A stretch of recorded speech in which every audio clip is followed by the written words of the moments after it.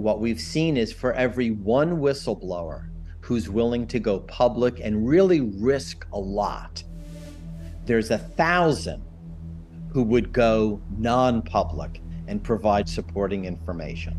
Those who go public deserve our support and really historic recognition for the value they have added to society. But they often just get crushed because they're vulnerable. When an individual goes against a major corporation, a major powerhouse that has the best lawyers, lobbyists, and unlimited resources to crush an individual whistleblower, it can be tough. That's why Congress in 2010, with the Dodd-Frank Act, created these, what I call super anonymity laws. When I discussed those with the banking committee when the law was being debated, I'll never forget it. The Senate staffer said to me, Steve, if Wall Street knows who you are, you will be crushed no matter what, and your career will be destroyed. We have to create procedures to prevent that. And I said, hallelujah. Welcome back to Debugger. I'm your host, Bob Sullivan, and this is a Debugger in 10 episode. We try to make sense of a complex tech issue for you in about 10 minutes. When whistleblower Frances Haugen came forward and testified before Congress about what she thought was going wrong inside Facebook, she changed big tech forever. But how? Here to discuss that with me today is Steve Cohn, author of the book Rules for Whistleblowers, a handbook for doing what's right, and many, many other books and publications on whistleblowing. He's also one of the nation's leading whistleblower attorneys. So Steve, let's begin there. It's about 18 months since Frances Haugen appeared before Congress. What do you think was the impact of that testimony? Well, the impact should be long-term. Under the new whistleblower laws, whistleblowers can file anonymous and confidential claims to a variety of agencies concerning wrongdoing, one of which is the SEC, which Frances filed. Now, she did it publicly, but the overwhelming majority of whistleblowers, in fact, all my clients, go anonymous and confidential. So in this way, they can keep their jobs, keep their reputation, and become essentially a confidential informant to the US government. So that's what Facebook is facing, and all tech is facing. The realization that their employees can be anonymous and confidential, qualify for extremely large financial awards, 10 to 30% of a sanction, and really keep their jobs. Can we talk just a little bit more about how that works? Because I feel like there's a generic definition of whistleblowing. Anyone who says something at my organization is going wrong, but then there's a specific legal definition and a legal process. So walk me through that. Sure. So the new whistleblowing, and when I say new, these are laws that are all about 10 or 12 years old, and they're now used more than any other whistleblower laws. For example, 65,000 people have gone into the anonymous and confidential SEC program. Just a radical increase. And essentially, these laws are the opposite of this stereotype of whistleblowing. And this is this world change. The concept of whistleblowing, Ellsberg, Snowden, Deep Throat, these were sensational media exposés.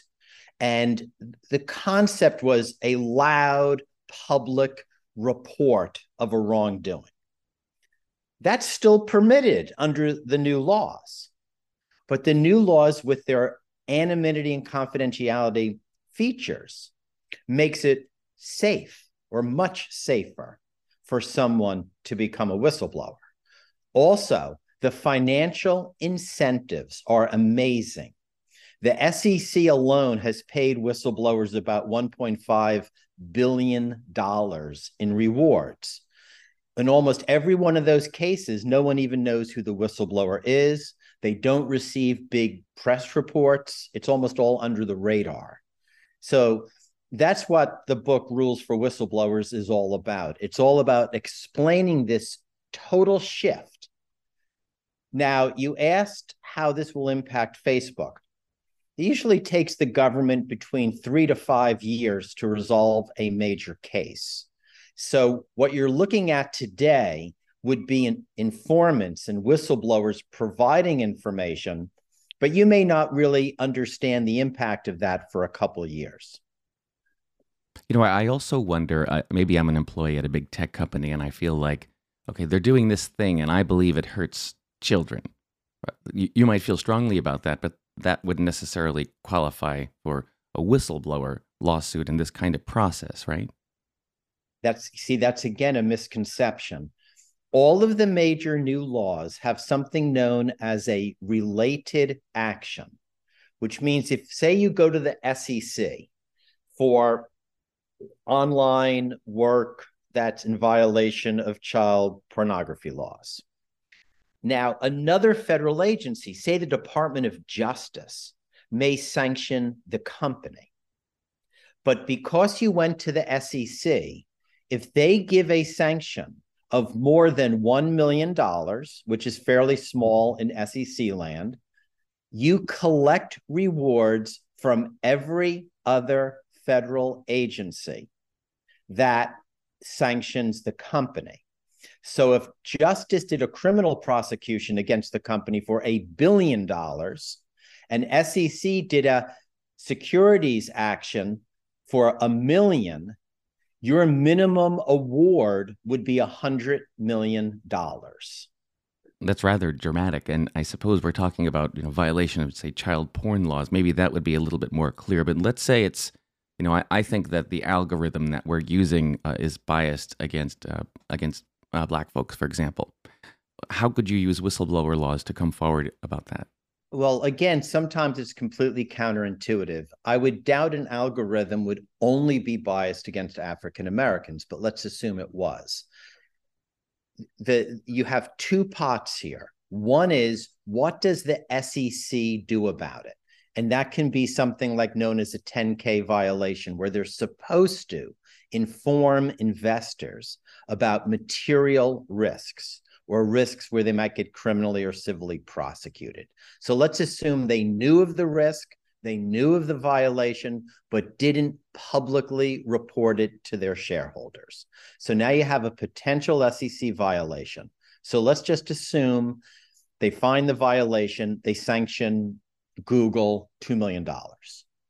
Now you have to think of other federal or state criminal agencies that may have an interest in that type of violation. If there are none, well, that's what you get. You get 10 to 30% of the 2 million. But let's assume the U.S. Department of Justice Civil Rights Division decides to file a civil enforcement action against the company for violation of civil rights based on the same information. And they say sanction them $50 million.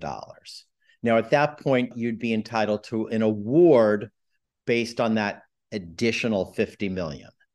The related action provisions are very misunderstood because there are a slew of modernized laws, but then there are other laws that don't have any protections. So, for example, Federal Trade Commission doesn't have a whistleblower law.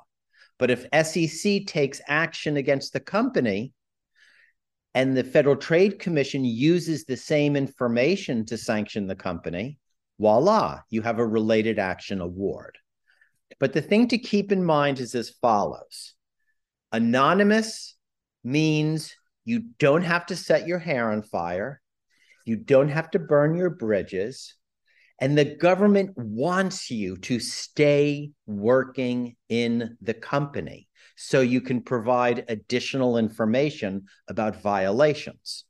Once you have filed, sometimes the government agencies will share your information, or you're aware of other agencies that might be interested, and you say, tell the SEC to share your information. So it begins a process.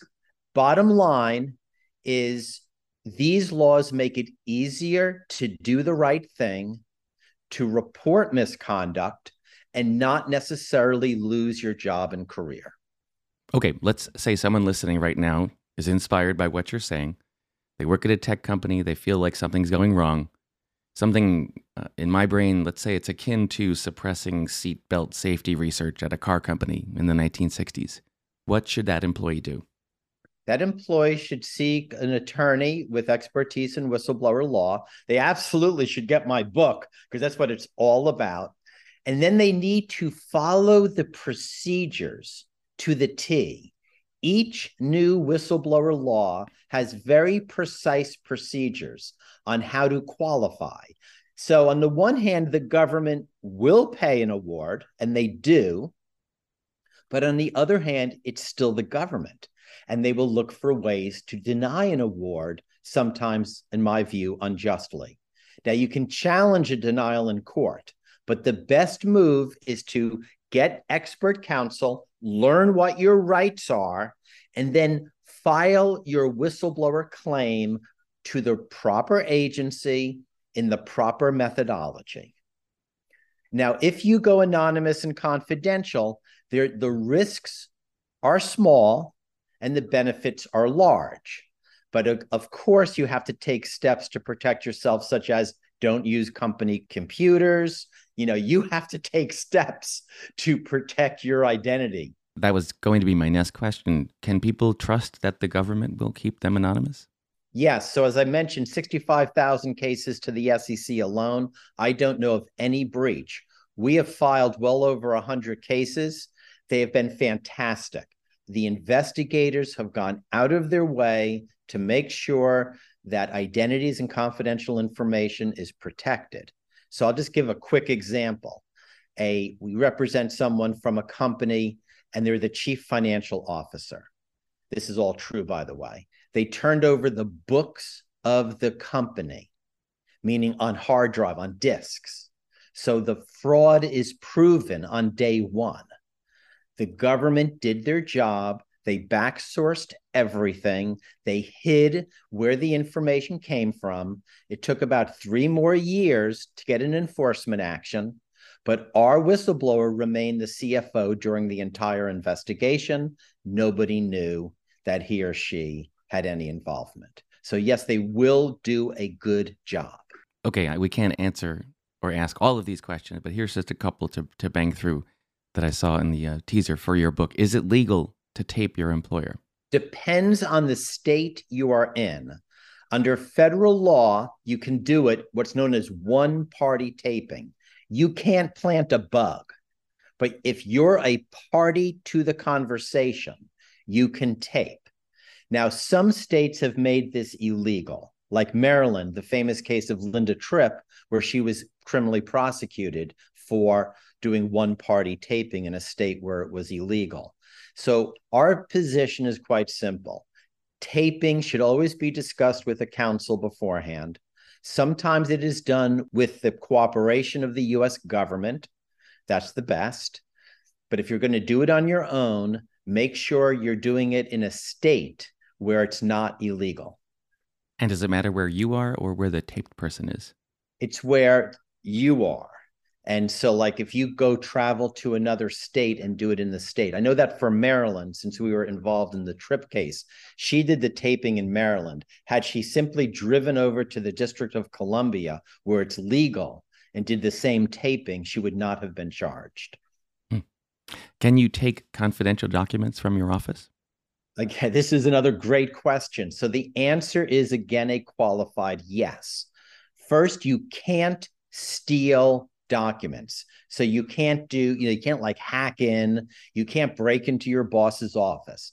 But if you have lawful access to the information at work and you believe it's evidence of a crime, there's ways that you can give that information to law enforcement and protect yourself. So my recommendation, once again, on that is, it's a sensitive area, get with counsel. But again, you can just think of it in this way. You heard there's a murder. You go to a friend's house and there you see a knife with blood on it. Can you quietly pick up that knife and bring it to the police?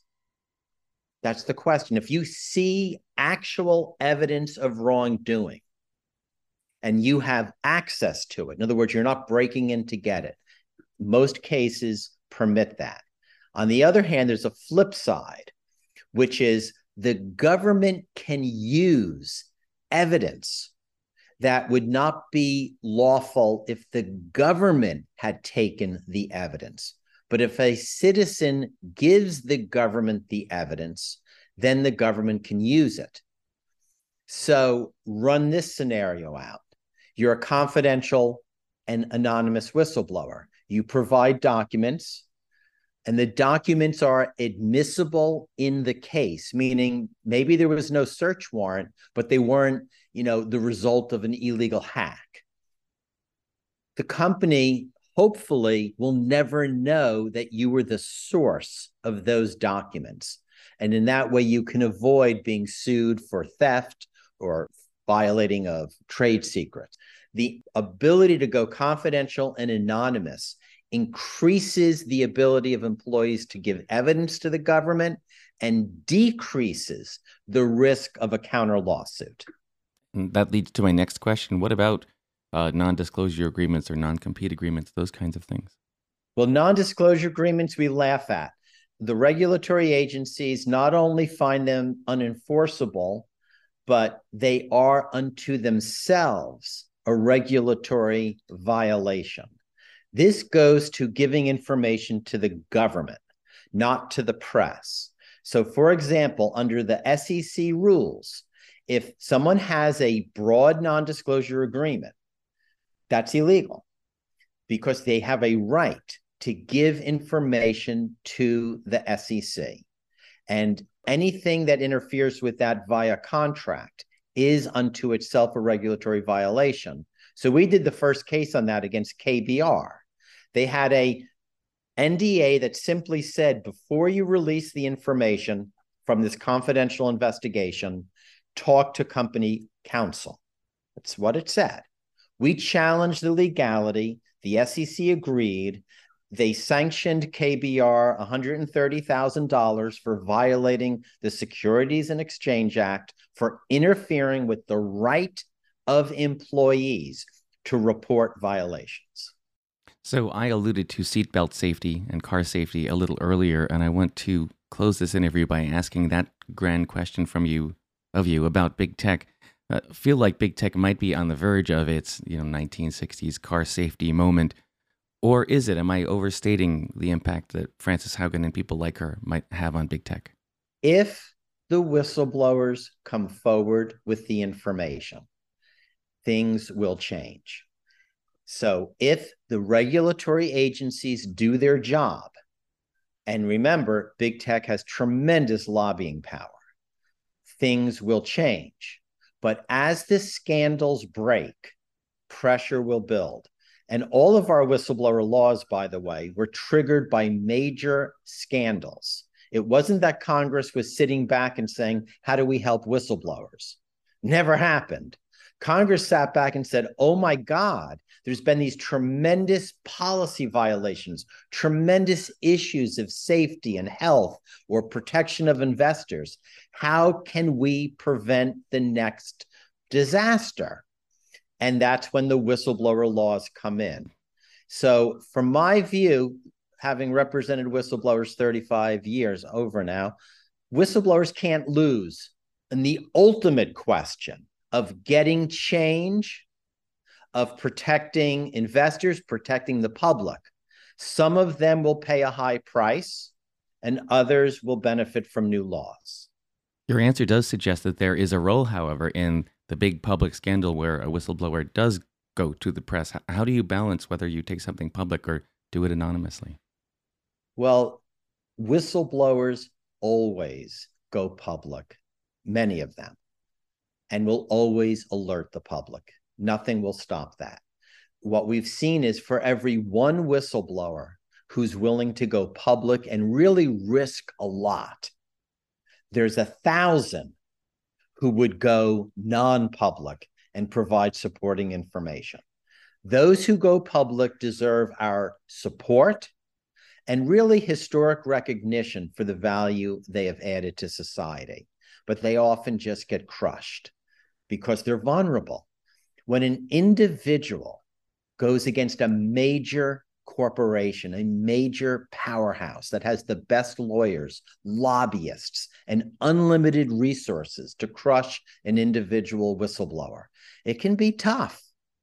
That's why Congress in 2010, with the Dodd-Frank Act, created these, what I call super anonymity laws. When I discussed those with the Senate Banking Committee when the law was being debated, I'll never forget it. The Senate staffer said to me, Steve, if Wall Street knows who you are, you will be crushed no matter what, and your career will be destroyed. We have to create procedures to prevent that. And I said, hallelujah. Well, that sounds like a great leading moment to encourage people out there to come forward whenever they see something is going wrong. Steve Cohn, thank you so much for your time here. And the name of the book is Rules for Whistleblowers, a handbook for doing what's right. And it's available when? It's available pre-order now at the National Whistleblower Center or on Amazon. And its official release date is June 1. Okay, well, we'll send people towards it. Thanks again for your time, Steve. Thank you so much. Take care.